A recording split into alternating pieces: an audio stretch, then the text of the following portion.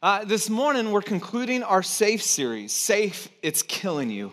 We spent the last 3 weeks or the last few weeks talking about these incredible people in the Old Testament that lived in precarious times that God used in great ways. We began with Joshua, and then last week we looked at Esther, and this week we're talking and looking at the life of Daniel. And for those who were here last week, don't worry, I'm not going to try to teach the entire book again. But we said it this way, that in America, we have an addiction, a consumption with safety. And in fact, one of our own proverbs says this, better safe than, help me out, sorry. Yeah, that's an American ideology. And here's what we know about safety, and I haven't said it yet, and so I would be remiss if I didn't say it. Here's what we know about safety, because some of you have been wrestling with me internally. You're like, no, safety. I'm actually a part of safety at my job. That's like my role, and this series is grading me. Here's what we know. Safety is a useful servant, but a harmful master, right? Safety is a useful servant. It's useful in that we would make wise and prudent decisions. However, if we allow it to take control of our lives, it then becomes an idol and keeps us away from the things God is calling us to and who He's calling us to be. And so we've said it this way the last few weeks. You are not created to play it safe, but to live a life of significance. You are not created to play it safe and go through the motions and circle the wagons. You are created for a life of purpose and significance and meaning. And the reality is you can either live a life of safety or live a life of significance, but you cannot do both. And so, this morning, we're going to look at the life of Daniel and how to live with this deep conviction of like, I'm going to lean into this life of significance and away from a life of safety. A few years back, I took my daughter to Haiti. And I have this passion that my kids would experience God and His heart and His world and what He's up to. And so, yeah, you can show this picture. And so a couple years ago, we went on a trip. Next slide. There you go. Oh boy, that is way... You can tell I did my own slides. And I obviously wasn't wearing my contacts. I don't know why that came out so bad. Hopefully the other pictures aren't as bad. We went on a trip to Haiti, and we had this incredible time, and you can't see anything there but blurry blobs up there. You go to the next slide, see if there's anything better. Is that the next one? It's a little still pixelated. That's weird. Here's what was so cool. This amazing moment with Ella, her heart for kids who don't have moms and dads and seeing what's happening around the world. What an experience to share with my daughter. Now, a couple weeks later, we're back at school, and she's kind of the hero of her school, right? She goes to this Christian school, and they're like, you went to Haiti, this is amazing, share all these sort of things. Then one of these moms comes up to me in the hallways like, I can't believe you took your daughter to Haiti. What a neat thing. What a great experience. And I was like, yeah, it was. You should do something like that with your child as well.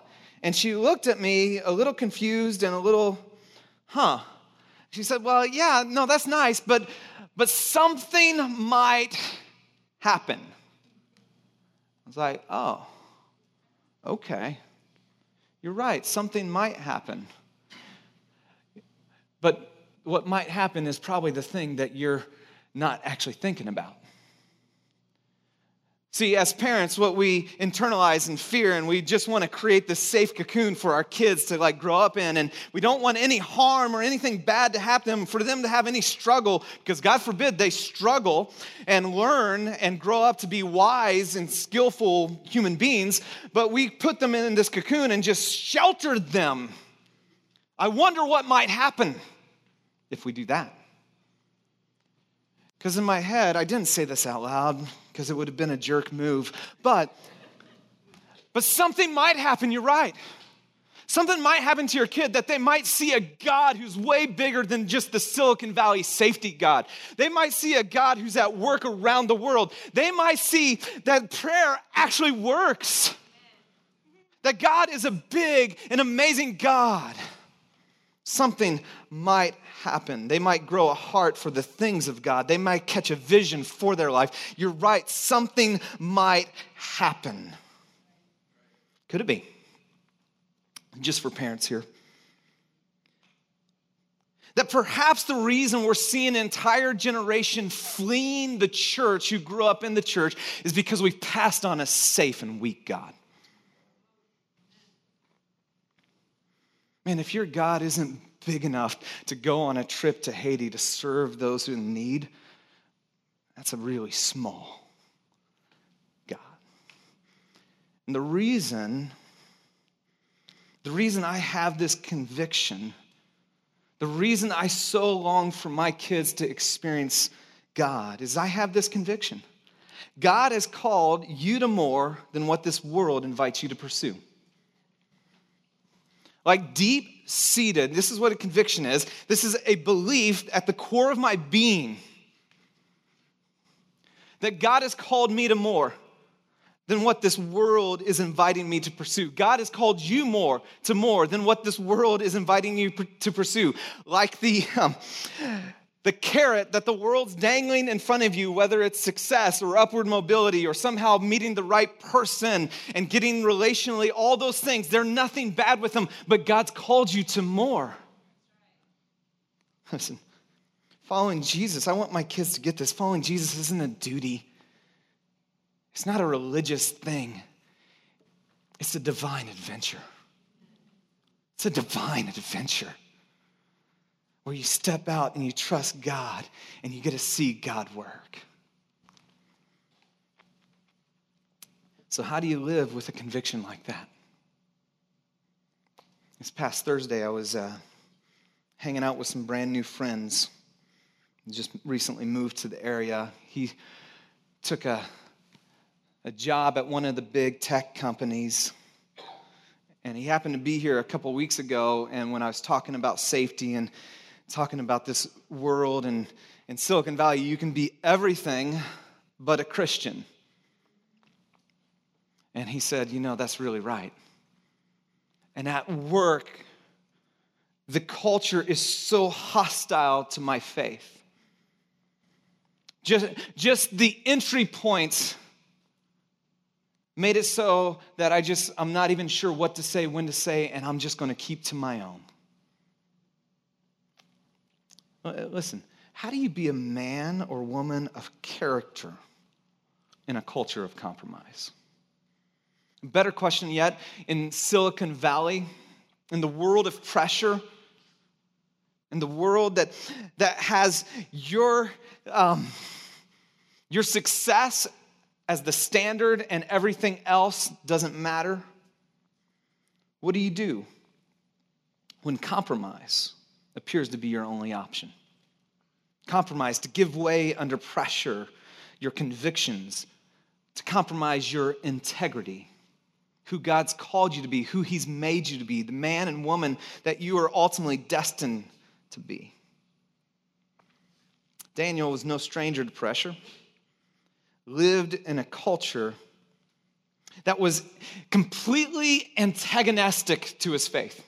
In fact, the word Babylon has become one as an idea of what is completely anti-Jesus, anti-God. Living in Babylon is a colloquialism that we now use. And this is where Daniel was.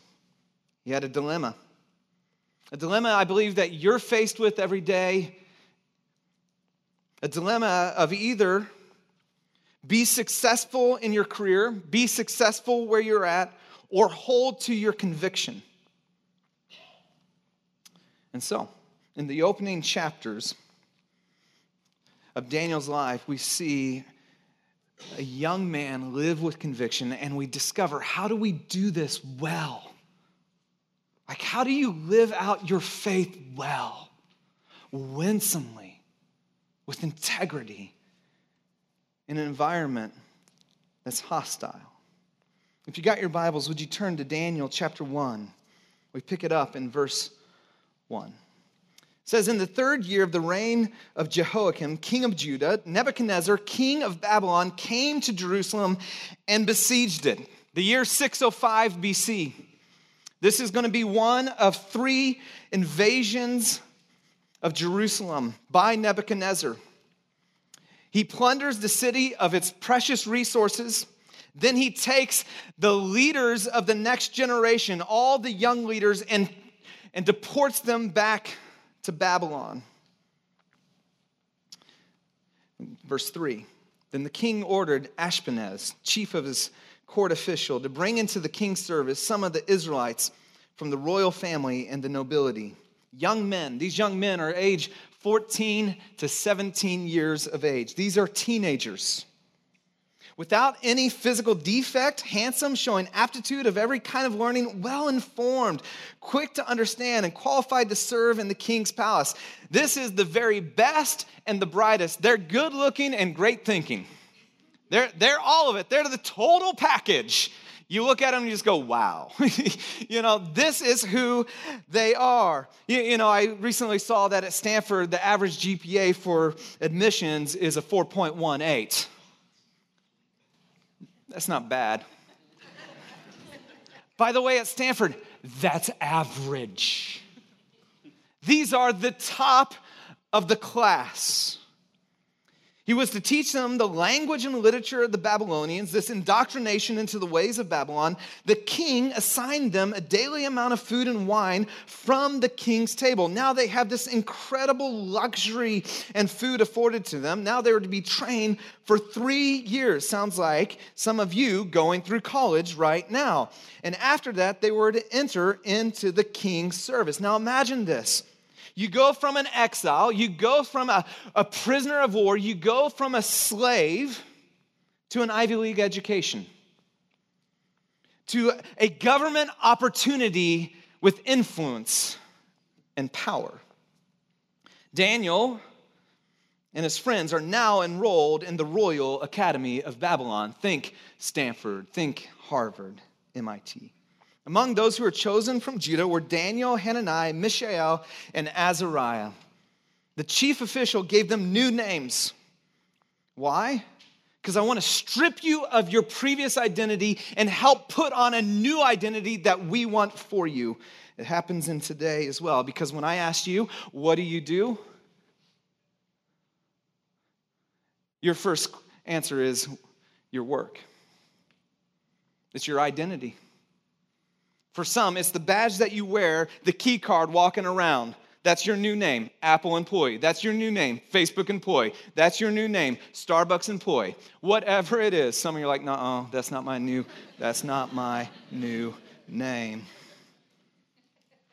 The chief official gave them new names. To Daniel, he gave the name Belshazzar. Hananiah, Shadrach. To Mishael, Meshach, and to Azariah, Abednego, renaming them after the gods of Babylon. This practice of changing names was a way to express sovereign control over others, saying, we own you now. You're ours.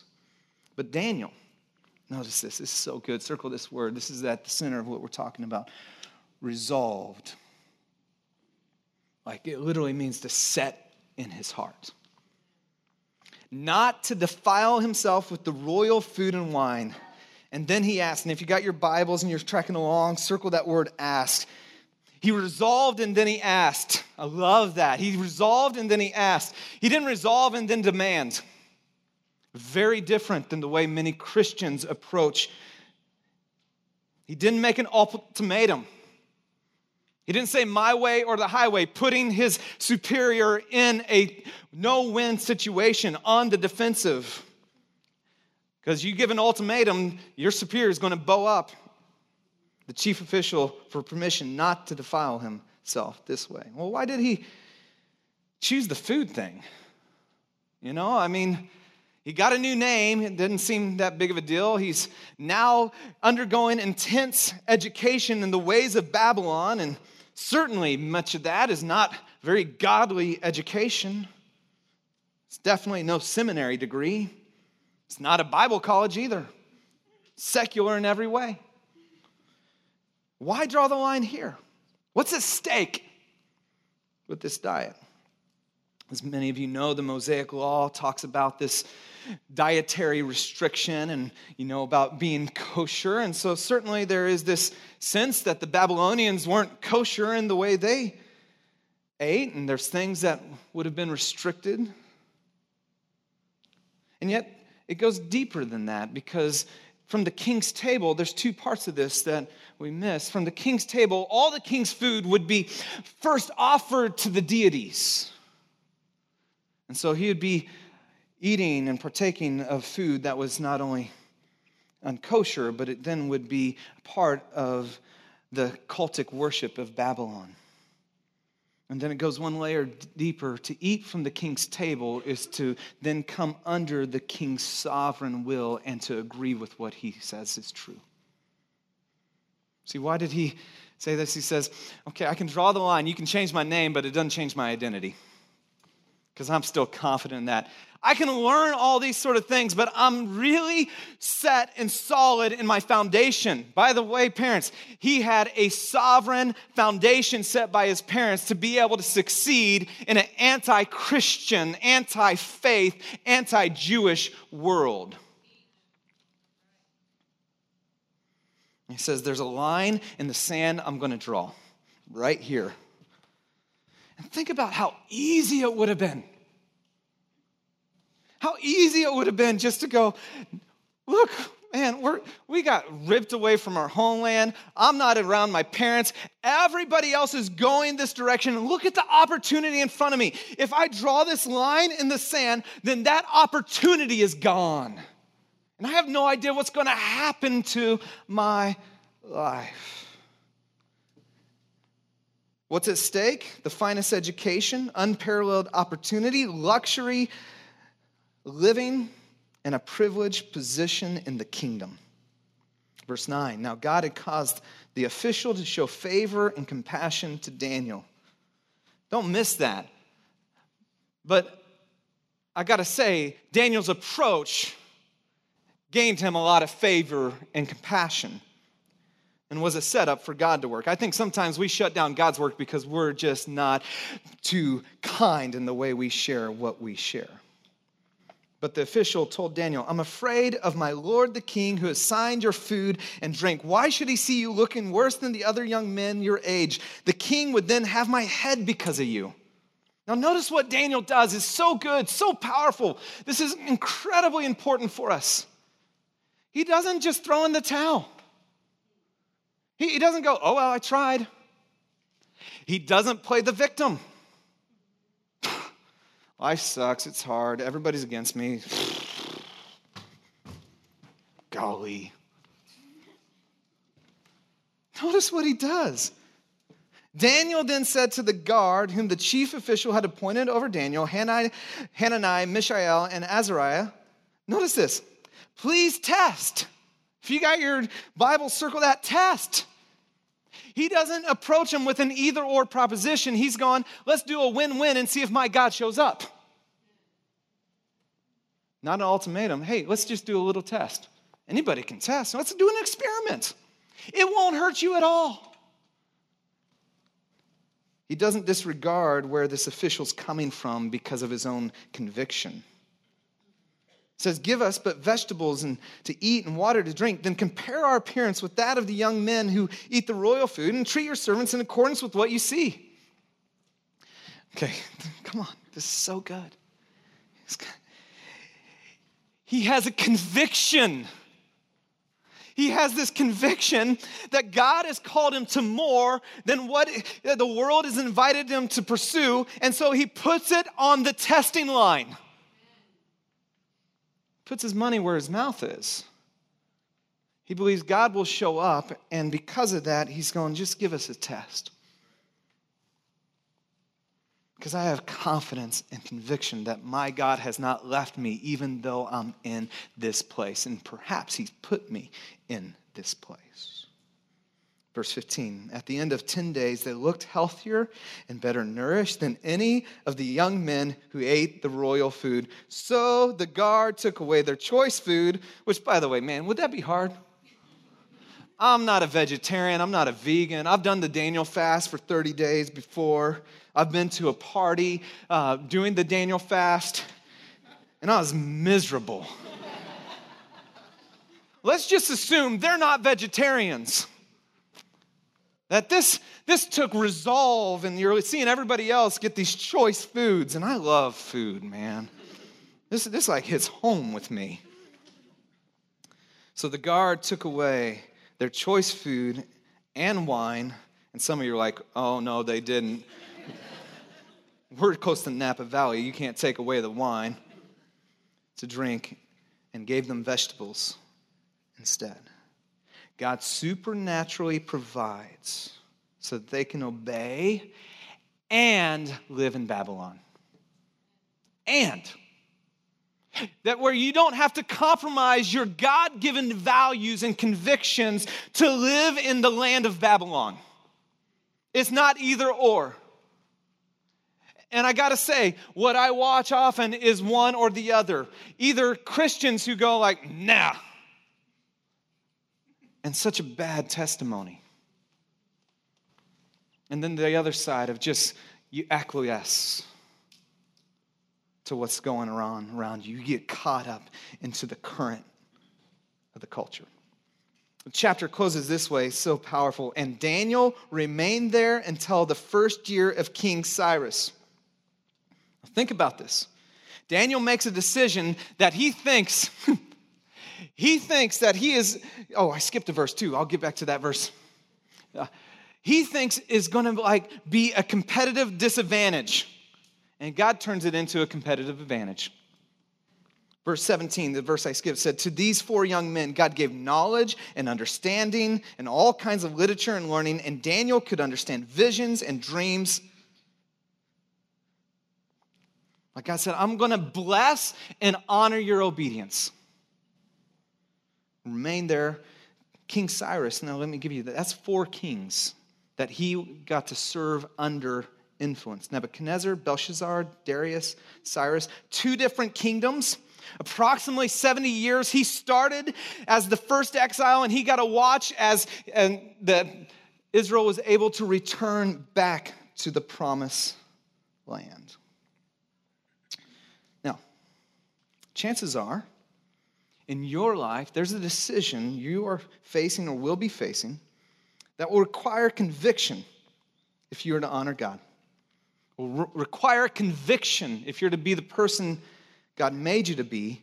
Will require conviction if you're going to live a life of significance. So I believe there's 4 just observations from this text, from Daniel's life here, that we can glean for how to live this out in Silicon Valley.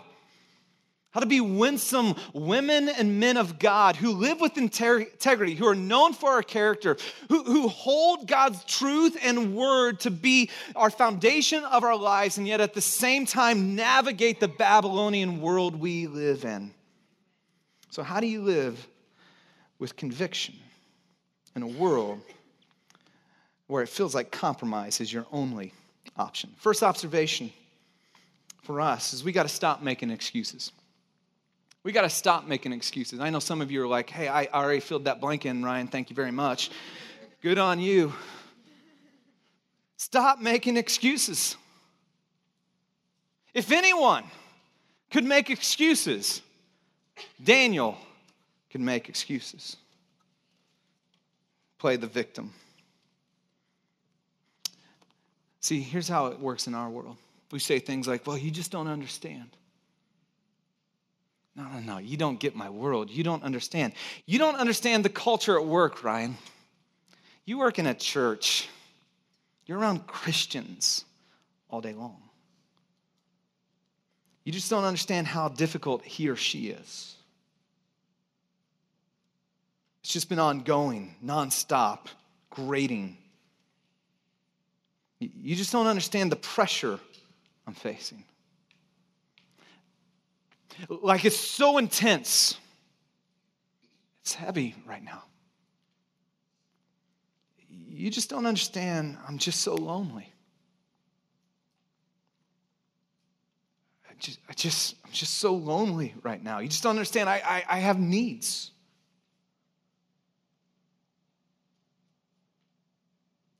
Like, come on, man. You just don't understand. I don't want my kids to miss out. Like I want them to be able to experience and have and do. You just don't understand. Everyone else is doing it. This is just where we're going. It's inevitable. You just don't understand. It's really not hurting anyone. You just don't understand. I don't have any other choice.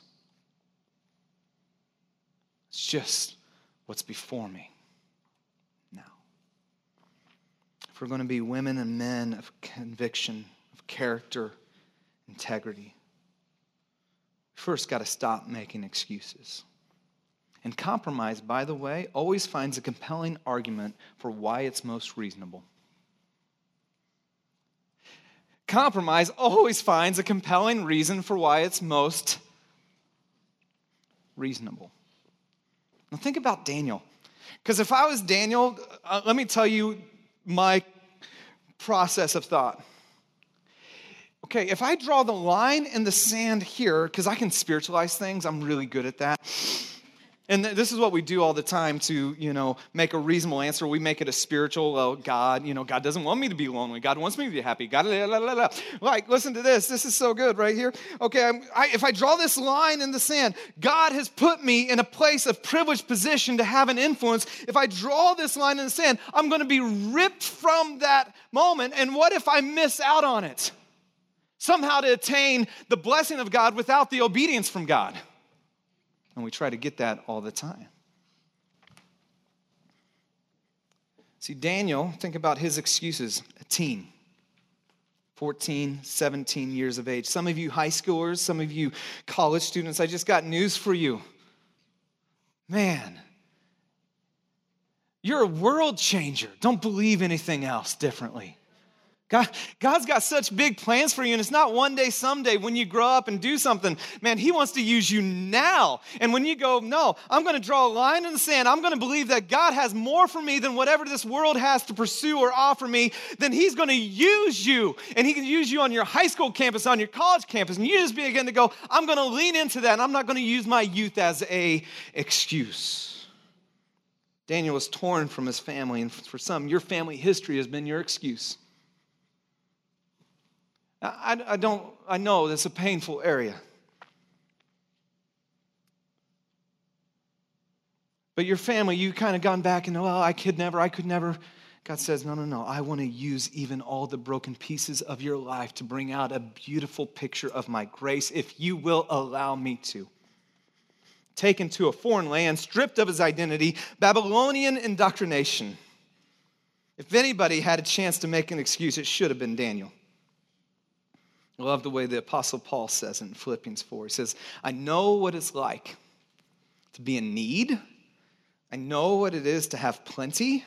I've learned the secret of being content in every situation, whether well-fed or hungry, whether living plenty or in want. And this is the context for the verse we quote all the time out of context. I can do all this through him, Christ, who gives me strength. You may be in a hostile workplace, but you have the Holy Spirit empowering you. And where you would look at your workplace and go, no, I can do all things through Christ who gives me strength. I am not on my own. I am not powerless. I am not a victim. I am a spirit-filled, powerful follower of Jesus who has been called. And since I'm called, he's going to equip me as I go to bring about grace and life to a hurting and broken world. And perhaps, like Esther, we talked about, you've been placed there. And God wants to use you. If we're going to be women and men of conviction, we got to first stop making excuses and second, pre-decide to honor God. Pre-decide to honor God with your time. Pre-decide to honor God with your sexuality. Pre-decide to honor God with your finances. Pre-decide to honor God with your relationships and with your family and with your work. That word resolve, and Daniel resolved. It means to fix conclusively or authoritatively, to set upon one's heart. Well, Ryan, we don't really do that anymore. We're not a resolve culture. We like our options open. I get that. Except I've run into so many gluten-free people, I think they're pretty resolved. Whole 30 people seem to be pretty resolved. Ketosis diet. I don't know, the hunter and gatherer's diet. I mean, all those things. My CrossFit friends are very resolved. We see it on their Facebook posts or Instagram posts. I feel unresolved when I see that. The bar class people are pretty resolved. See, we have resolve. It's will you pre-decide, resolve, have an internal conviction that I'm choosing this day to follow Jesus. No turning back, no other way. For in him holds life itself. And here's the tension that we have in our world right now. Living my truth versus obeying God's word. Living my truth. That's like the number one word for 2017. I was told by Chris Nye, because he's so much more up on things than I. But the word for 2017 was post-truth. Post-truth. It's not a word. It's made it up. But we can do that these days. Now, here's the deal. If you don't know Jesus, you're new, you're going like, man, this guy's intense. I get it. We're talking about some really foundational things about who we are. Live your truth. That's fine. I just got to say, I think there's some really hard things you're going to travel through when you live your own truth.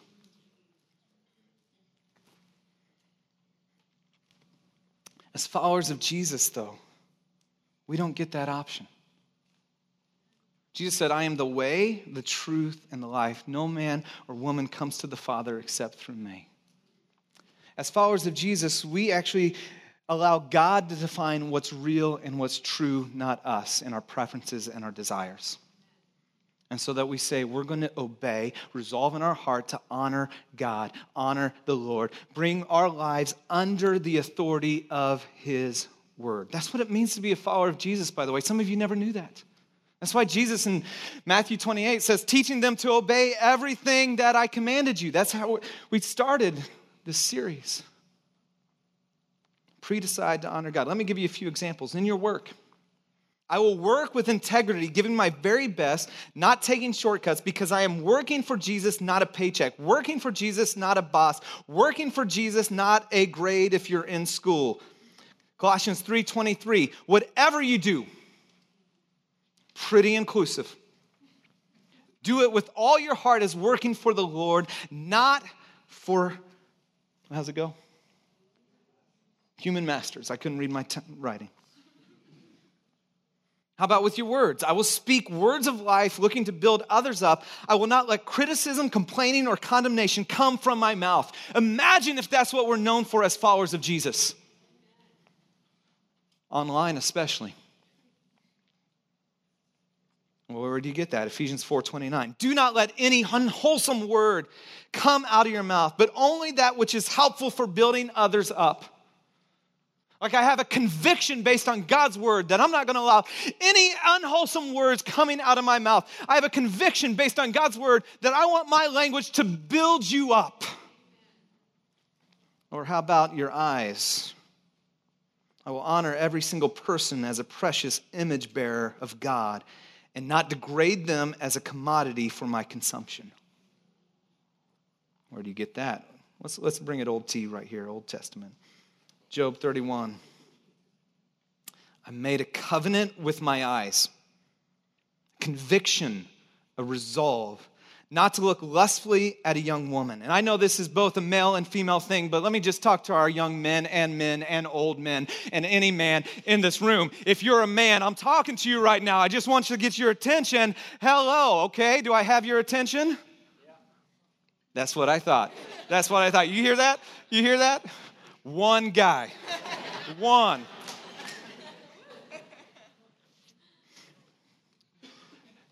Let me tell you one of the reasons I believe the church is anemic and lacking influence and impact.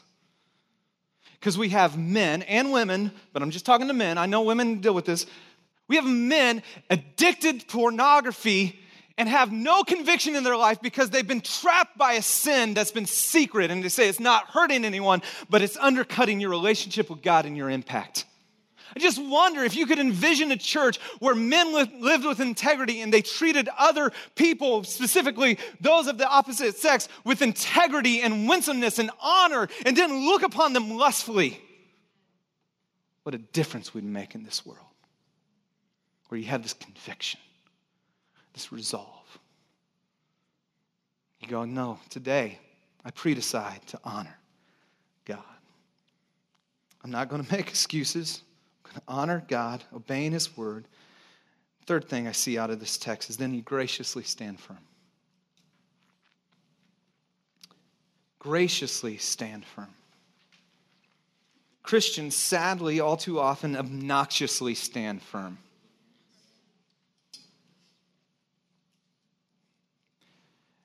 It's loud, it's annoying, it's in your face, it's ultimatum. It's posted online. And then when you get somebody kind of maybe just giving you a good response, you call it persecution. Maybe the issue was you to begin with. I want you to know something about Daniel. Daniel was a problem solver, not a troublemaker. He didn't create trouble for his superior, his overseer, his direct report.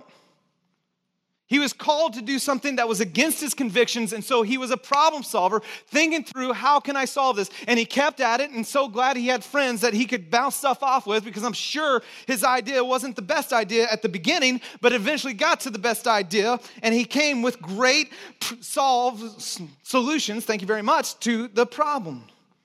Daniel didn't impose his personal conviction as the standard for everyone else.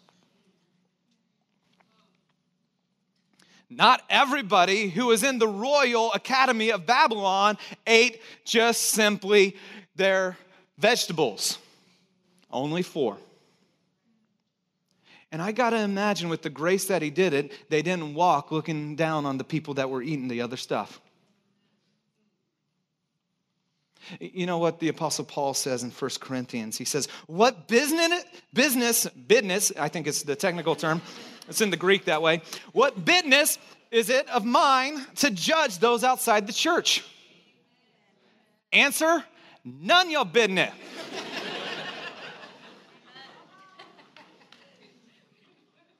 So stop. Stop holding others to a standard you're not holding yourself to. And just simply start obeying the word of God for yourself and see what happens. I love, this is the way Daniel lived his life through all those kingdoms. Many of you know the story of Daniel in the lion's den, and Daniel, when it was forbidden to pray. And he was like, you can't stop me from praying. I'm going to pray. Scholar Trimper Longman writes this in his commentary of Daniel. When Daniel heard about the law forbidding his prayer, he did not rally the troops for a strike or armed resistance. He prepared himself for death. See, Daniel graciously stood firm. Graciously stood firm. Paul, again, later in Corinthians says, be on your guard, stand firm in your faith, be courageous, be strong. And then he says this great qualifying line, do everything in love. Did you know you can be courageous and loving? You can be strong and loving. You can stand firm in your faith and loving. It's not either or. if we're going to be a people that lives with conviction, the conviction that God's called us to more than what this world invites us to pursue, we got to stop making excuses. We got to decide we're going to honor God, graciously stand firm, and then here, listen. We're closing, we're landing the plane right now. We're landing it. Don't go it alone. Don't go it alone. I wonder how this story would have ended if Daniel didn't have his three friends, Shadrach, Meshach, and Abednego. I just wonder if he didn't have three people that were traveling the same direction, had the same convictions, that they were running hard after Jesus, that they could support one another. The author of Ecclesiastes says it this way: though one may be overpowered, two can defend themselves. A cord of three strands is not quickly broken. Don't go it alone. Find people who are running hard after Jesus and run with them. And for some, you have too many people in your life. You're spread so thin, you don't have a core three. And for others, you have nobody in your life.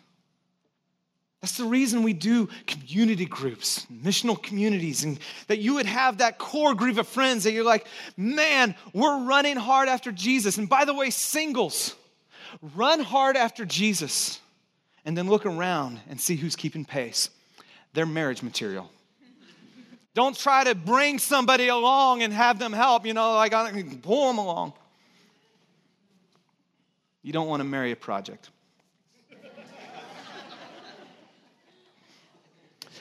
So this spring, I did something I've never done before, and this was kind of fun. I did my first ever triathlon. Now, I'm not a good planner, and so my wife and I spent 2 weeks in Italy. It was amazing, and then 4 days after that, we did our first triathlon. Now, it was a sprint. It wasn't very long, but it was a 3/4 mile swim, a 16-mile bike ride, and a 5-mile run. And so I was like, okay, got this, come back. And let me just show you a picture. Hopefully this looks, it's semi-good. All my pictures suck. Okay.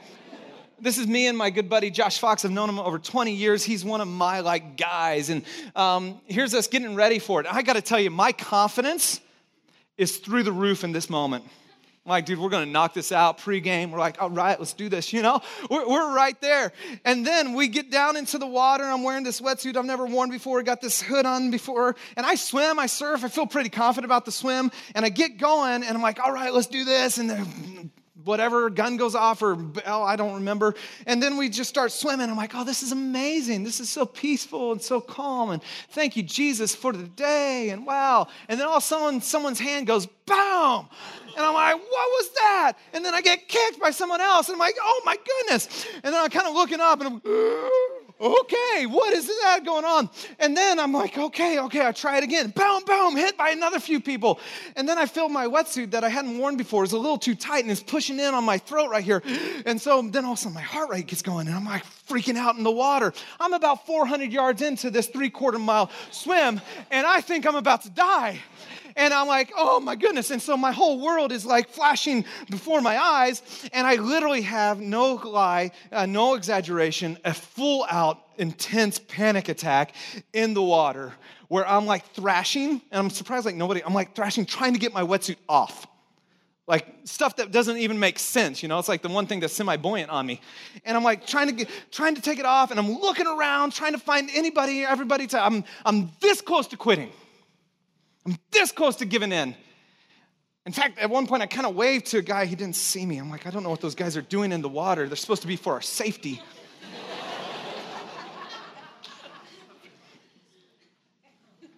And then I'm thinking about the 4 other guys I'm doing this with. And that they're undergoing the same things I am. And in that moment, I resolved to finish the race. My heart still pounding, fear crippling. And here's what I thought. I'm probably one of the best floaters on my back than anybody on the planet. I can float like nobody's business. And if I have to, I'll finish it on my back. I may be the last one in, but I'm coming in. I will not quit. I'm not stopping. I'm not going back. I'm not giving in. And it was because there was 4 guys. And I got to tell you, if those 4 guys weren't a part of it, I'm not so sure I would have finished. In fact, I'm pretty sure I would have quit. And for some, you need to hear this. You've been going alone and you felt beaten down, and you need to get your squad. You need to get your tribe. You need to get your faithful few that you're running together in. And yes, I know some of you are wondering, yes, I am wearing my triathlon shirt underneath me because I finished.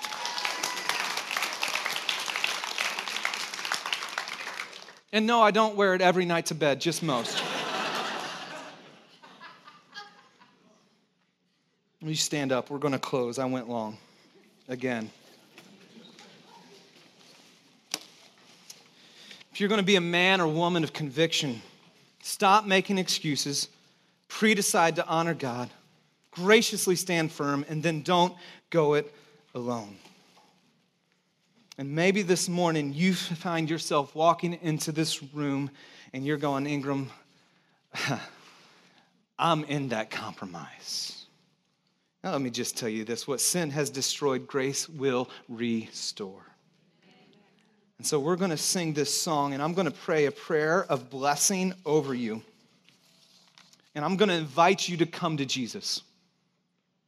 Like for some, it's the come to Jesus of today I resolve. For some, it's the day where you come to Jesus and you leave behind what you've been carrying. For some, you need to come and just simply pray with our team. If you wouldn't mind, just hold your hands open. Let me pray this prayer of blessing over you. May God bless you with discomfort at easy answers, half-truths, superficial relationships, so that you may live deep within your heart. May God bless you with anger at injustice, oppression, and exploitation of people, so that you may work for justice, freedom, and peace. May God bless you with tears to shed for those who suffer from pain, rejection, starvation, and war, so that you may reach out your hand to comfort them and to turn their pain into joy. And may God bless you with enough foolishness to believe that you can make a difference in this world, so that you can do what others claim cannot be done. In the mighty name of Jesus, amen. Let's worship, church.